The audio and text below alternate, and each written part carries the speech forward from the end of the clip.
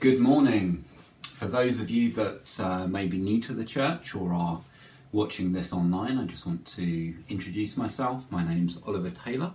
I'm a member of the preaching team here at Grace Vineyard, and I'm really glad that you were able to join us this morning.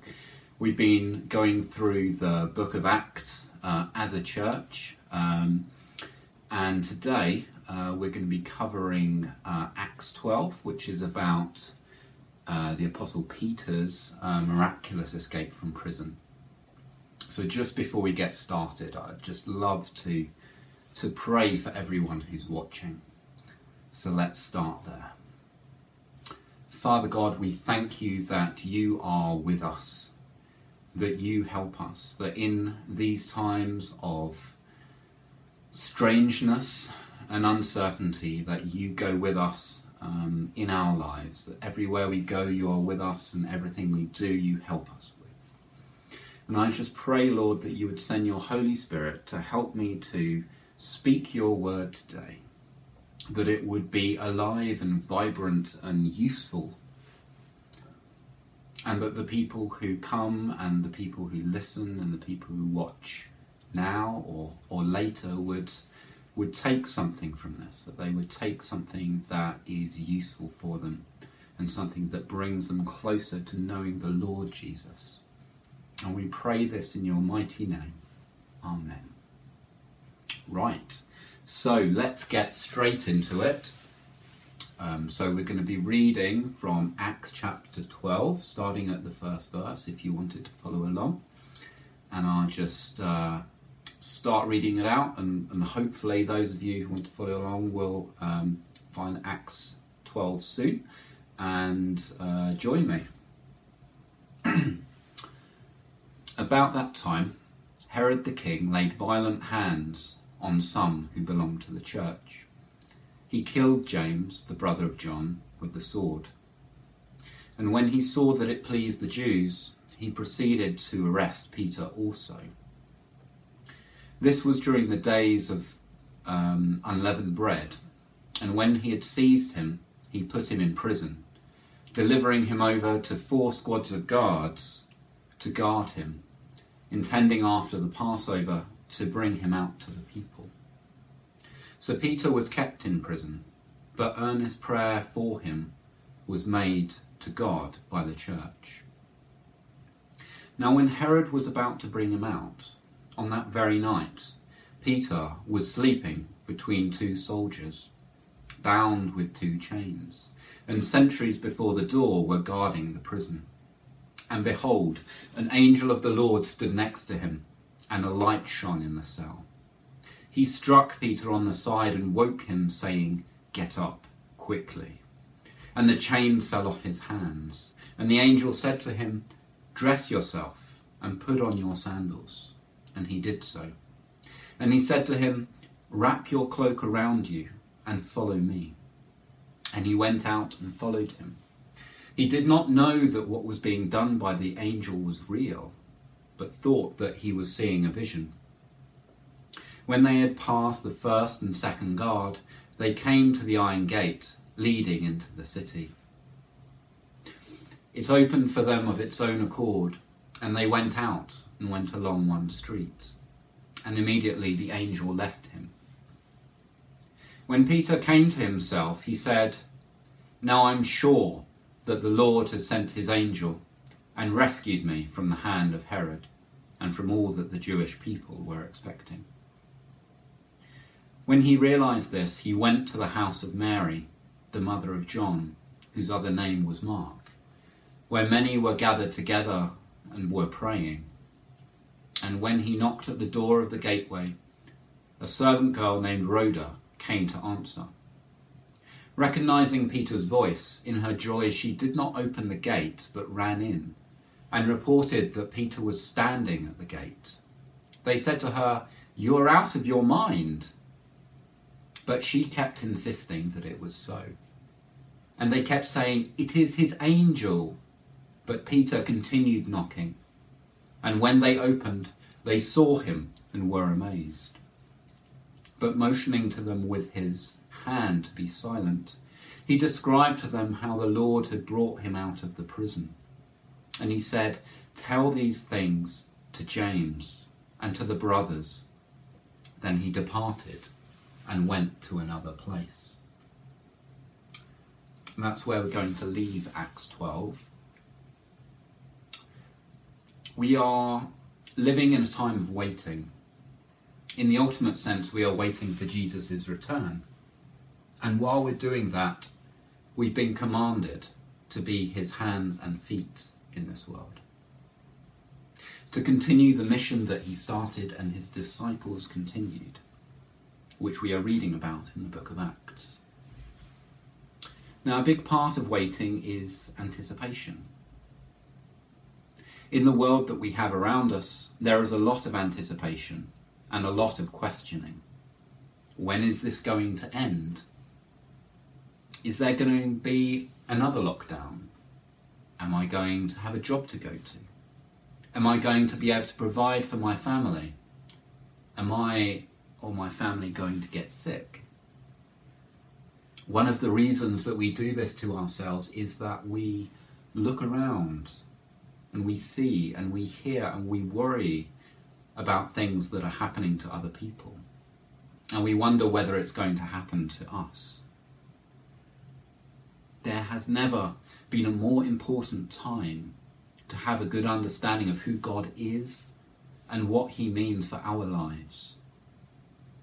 By that, I don't mean that as Christians, God is going to spare us from all hardship in this life. He certainly didn't spare Jesus from it.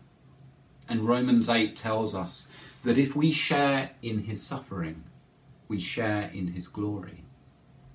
So we shouldn't seek to be completely unaffected by what is going on around us.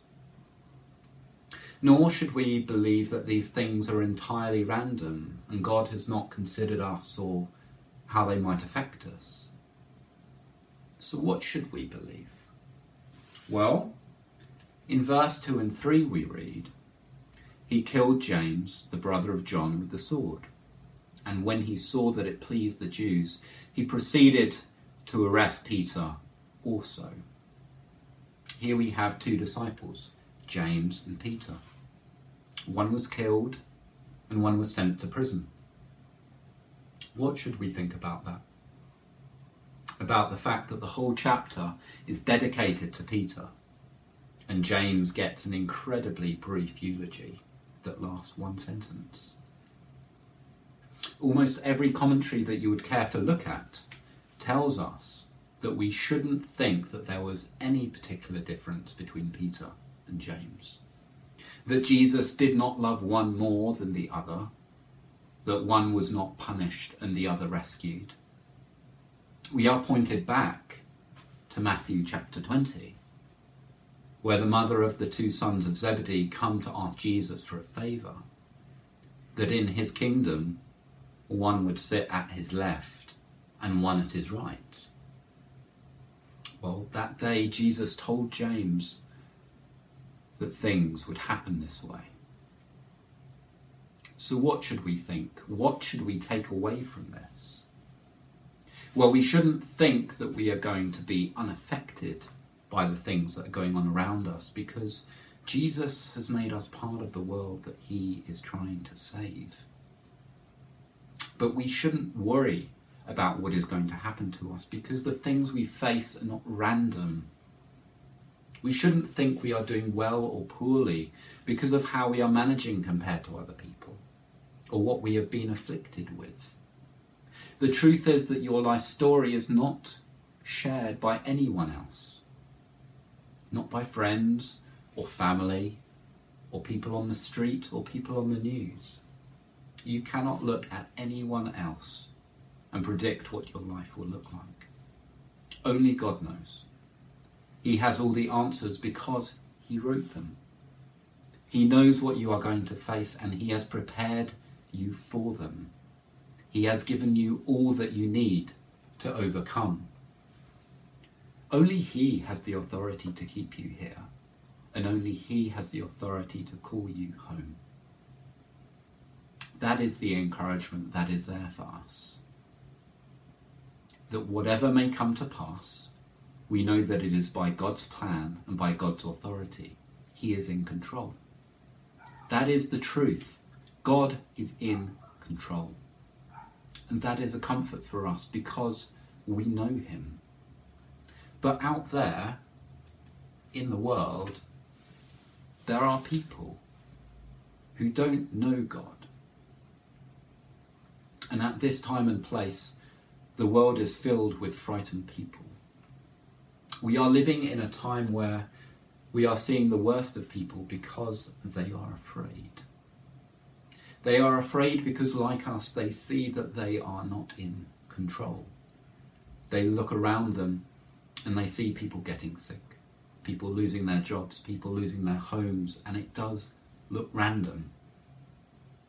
They see that someone or someone else is in control of their lives, and they don't know who it is or what it is, and they don't like it.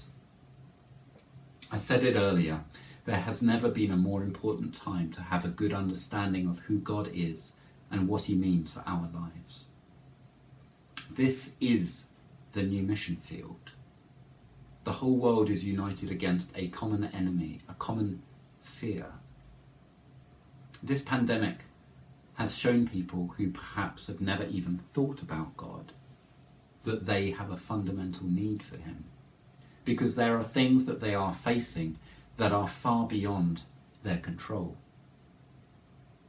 Yet, at the same time, the world is changed. We can't continue to disciple people in the same way anymore. We need to preach the gospel by showing people why, despite everything that's going on, everything we see on the news, why we don't feel powerless. We need to have a good answer to the question of suffering for ourselves. We need to be able to tell people when we face trials and suffering how and why we can still trust God and believe in his good for us. We need to have an authentic witness to people. We need to make sure that we're not sanitizing the struggles in our life or trying to make ourselves look serene through our battles.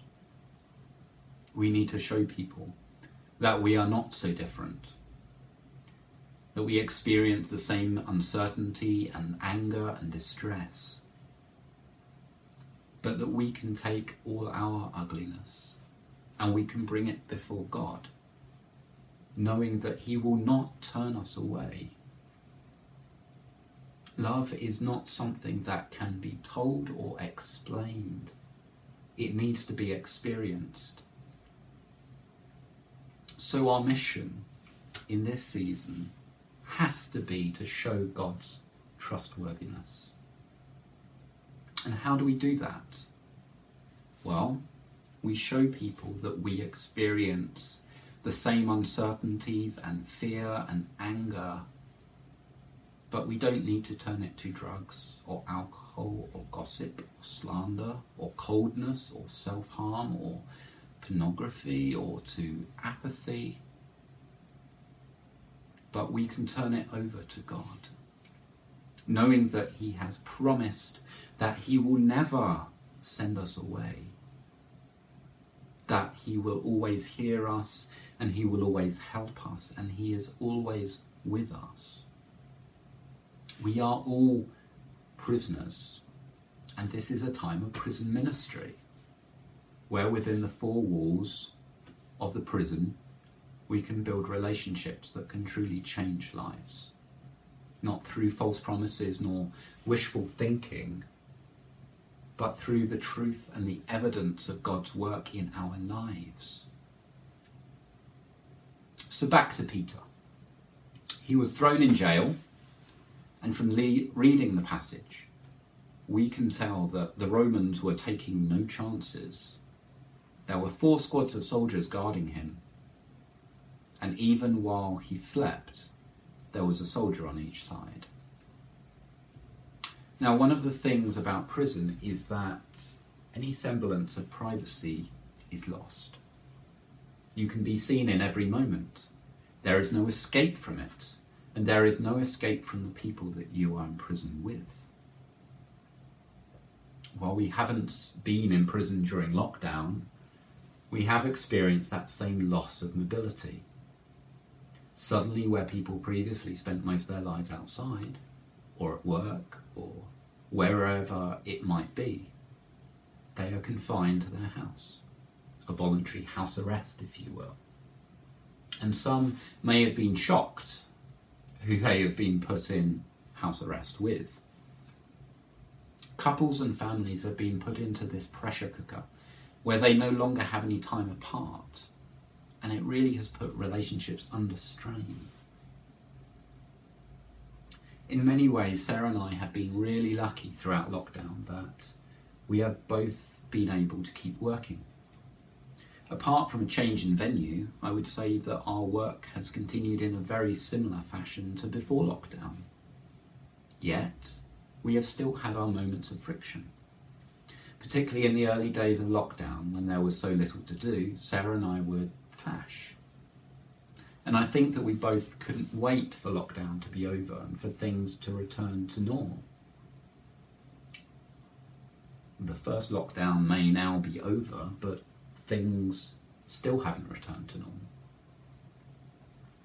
Somewhere along the way, I think we realised that we had a choice. We could either try to wait lockdown out, or you could take advantage of the time that we have together to try to understand each other better, to build on the relationship that we have. And what in the beginning began with reading together, going on walks together, doing jigsaws together, in some ways just to fill the time, became more than just waiting out lockdown and realising that God was giving us something, not taking something away. And I'm not making the point that we did something right in this. Actually, what I want to say is that the whole situation with our work and how the pandemic impacted us was not random chance. But I think it was a part of the tapestry that God had designed for us, for our lives. By the time that Peter was rescued, he was so at ease with his time in prison that he was simply asleep. So asleep that the angel had to strike him on the side, and he had to get dressed before he left. We need to be at peace with our time in prison, comfortable with the situation that we're in, no matter what that situation is. In some of Jesus' last moments on the cross, he has an exchange with the criminals that he's been crucified with. One of the criminals insulted him, saying, "Aren't you the Messiah? Save yourself and us." But the other criminal rebuked him and said, "Don't you fear God, since you are under the same sentence? We are all punished justly for what we are getting, what our deeds deserve. But this man, he has done nothing wrong." Finally, he added, "Jesus, remember me when you come into your kingdom." Jesus responds, "Truly I tell you, today you will be with me in paradise."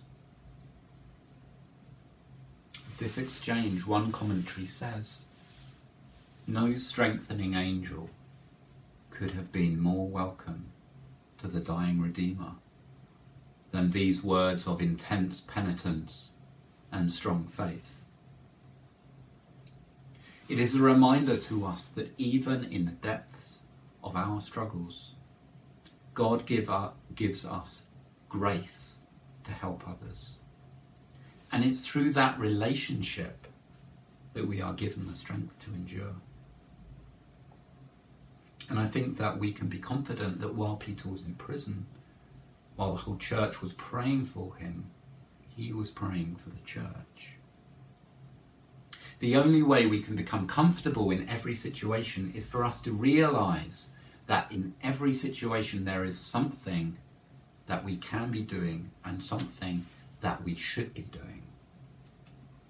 Paul reminds us in Philippians to not be anxious about anything, but in every situation, by prayer and petition, with thanksgiving, present your requests to God.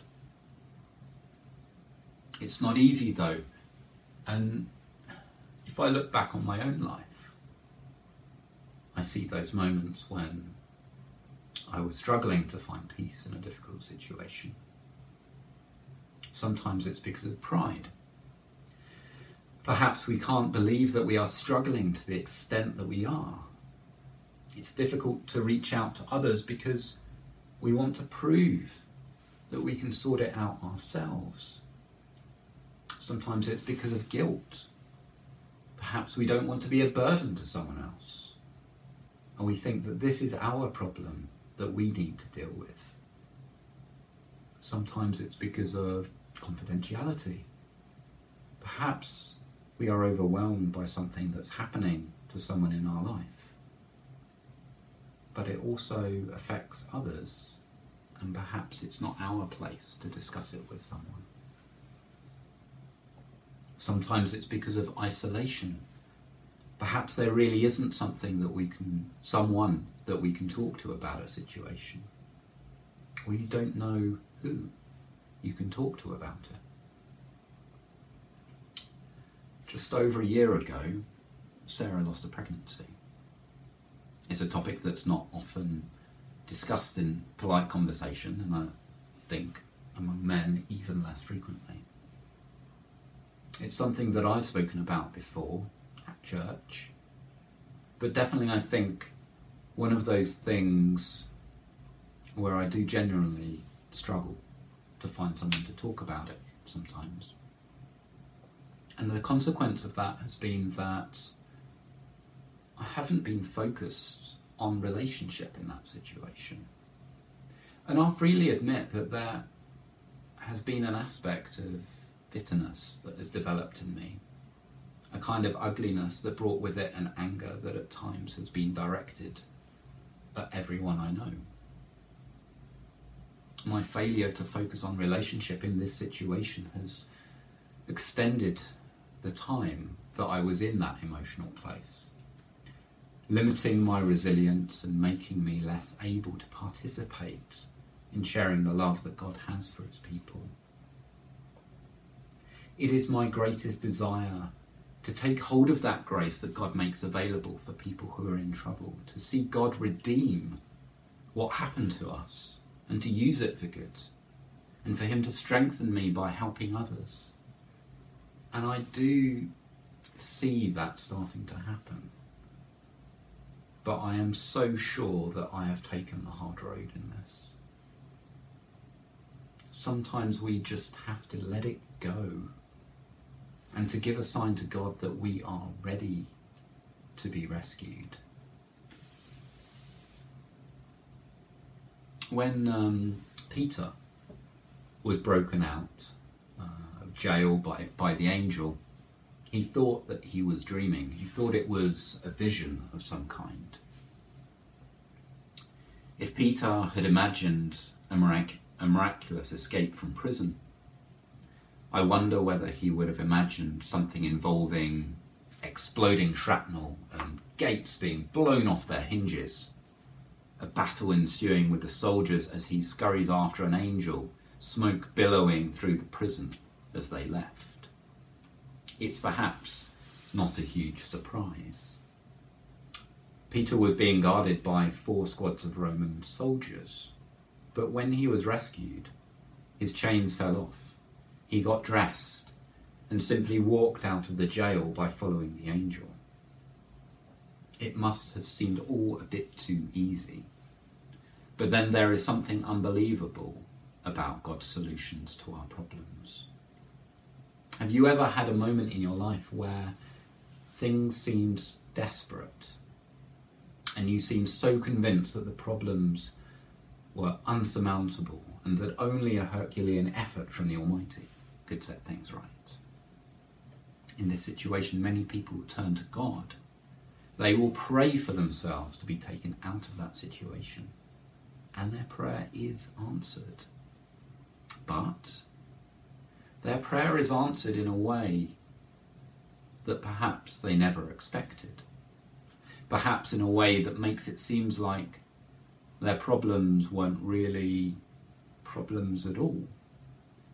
Was it a miracle? Was the prayer answered, or did we simply misread the situation? Maybe things weren't as bad as we thought they were.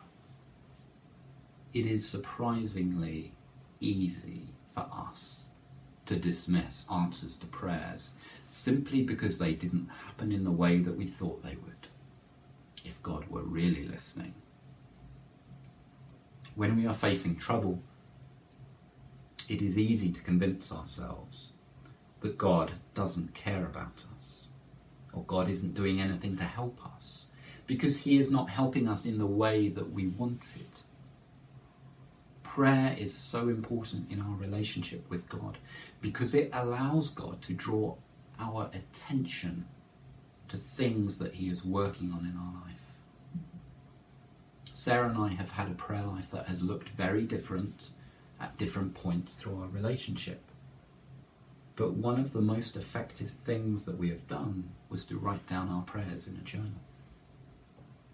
I say that it is effective in the sense that it allows you to see all the prayers that God is answering, whether you remember them or not. So how many was he answering? Well, I think we had written down perhaps 20 to 30 different things that we were waiting for God to be involved in. And I think that when we look back on those 20 to 30 things, almost all those situations had improved. With some of those situations being transformed in such a way that it was hard to imagine ourselves even praying for the situation. That is how far that things had moved. Now, that took time, and in some cases, ongoing and enduring prayer. But when we look back only a year or two, we can see that God was working. When we are afflicted, when we are suffering, when we are experiencing a trial, there is always a danger of becoming embittered by it. To ask of God and to question, why are we facing this? The most powerful weapon we have in those situations, and arguably our only weapon against becoming bitter, is our thankfulness to God, which is incumbent on our ability to see God working for good and thanking him for it. The New Testament is full of reminders not to forget what God has done for us. Even the Ten Commandments contain that command to remember the Sabbath day and keep it holy. Once Peter was out of jail, despite the fact that an angel had just rescued him, he took the time to remember God. Now I know, without a doubt, that the Lord sent his angel and rescued me from everything the Jewish people were hoping would happen.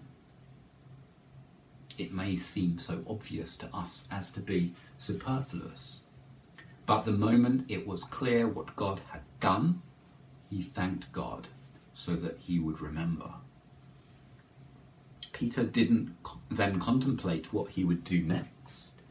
As soon as he thanked God, he went to where the people had gathered to pray. An important part about recognizing God's work in our life is having an understanding, not just what we are being rescued from, but where we are being sent to. I think that is one reason why we don't always recognize what God is doing. Because when we seek his help, we are looking for him to fix the problem we have by taking us back to the point before it happened. The course of our life has been designed by God. And we need to make sure that we don't make the mistake of thinking that the struggles we face are unexpected roadblocks. They're not. They're situations that God is going to use to bring us forward and not send us back. Peter knew exactly where he was going when he got out of prison. He didn't have a sit down and declare, gosh, how glad he was that it was all finally over, and trying to remember what he was doing before he got arrested. No, he moved forward. And as we face the struggles in our own life, as we face the constant changes of COVID-19, we need to do the same. As a church, we have been searching for a new normal, seeking to understand what God wants us to do through and post COVID-19.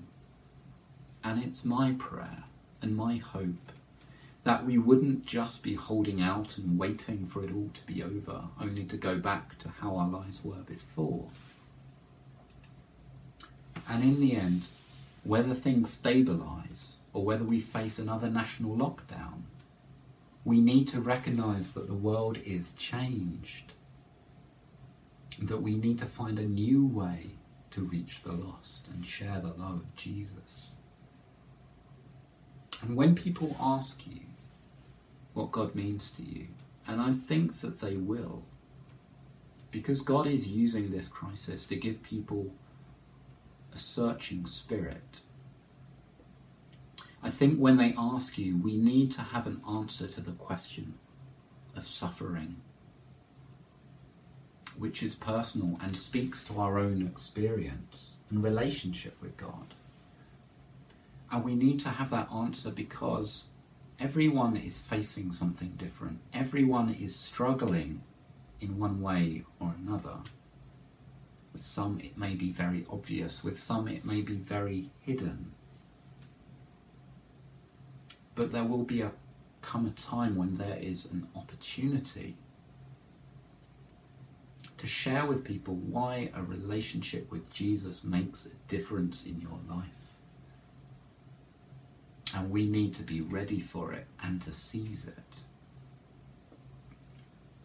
And for me, what I think it means is being able to say that believing in God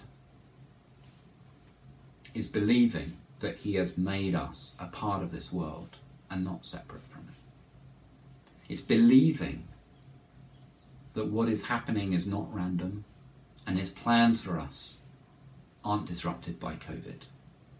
It's believing that God is using this crisis to show that people have a deep need for a relationship with Jesus. It's believing that there is no one like us. And by that I don't mean Christians, I mean you and me, people as individuals.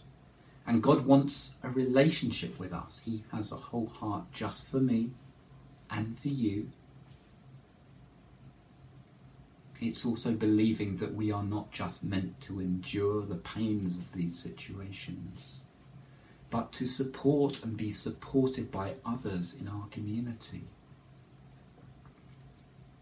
It's believing that we will come through this and that we will be closer to each other and closer to God because of how we respond to this situation. But if there is one thing I want you to take away from this message, it is that your life is of great value to God, that He knows you and He loves you, and He wants you to know who He is, to be in relationship with you, so that in every way you may know His love for you. Father, I just pray that you would be in our hearts, that you would be revealing and showing to us your love for us. And I pray that we would not go directly to questioning and wondering what God is, what you are wanting from us, but that we would just be able to receive that love and see that we have a need for that relationship with Jesus. We have a need for your love to mend and to heal before we can do anything. And I just pray that everyone on this day who hears this, who reads it, who sees it, I just pray that they would be blessed. And we pray all this in the name of the living Lord Jesus. Amen.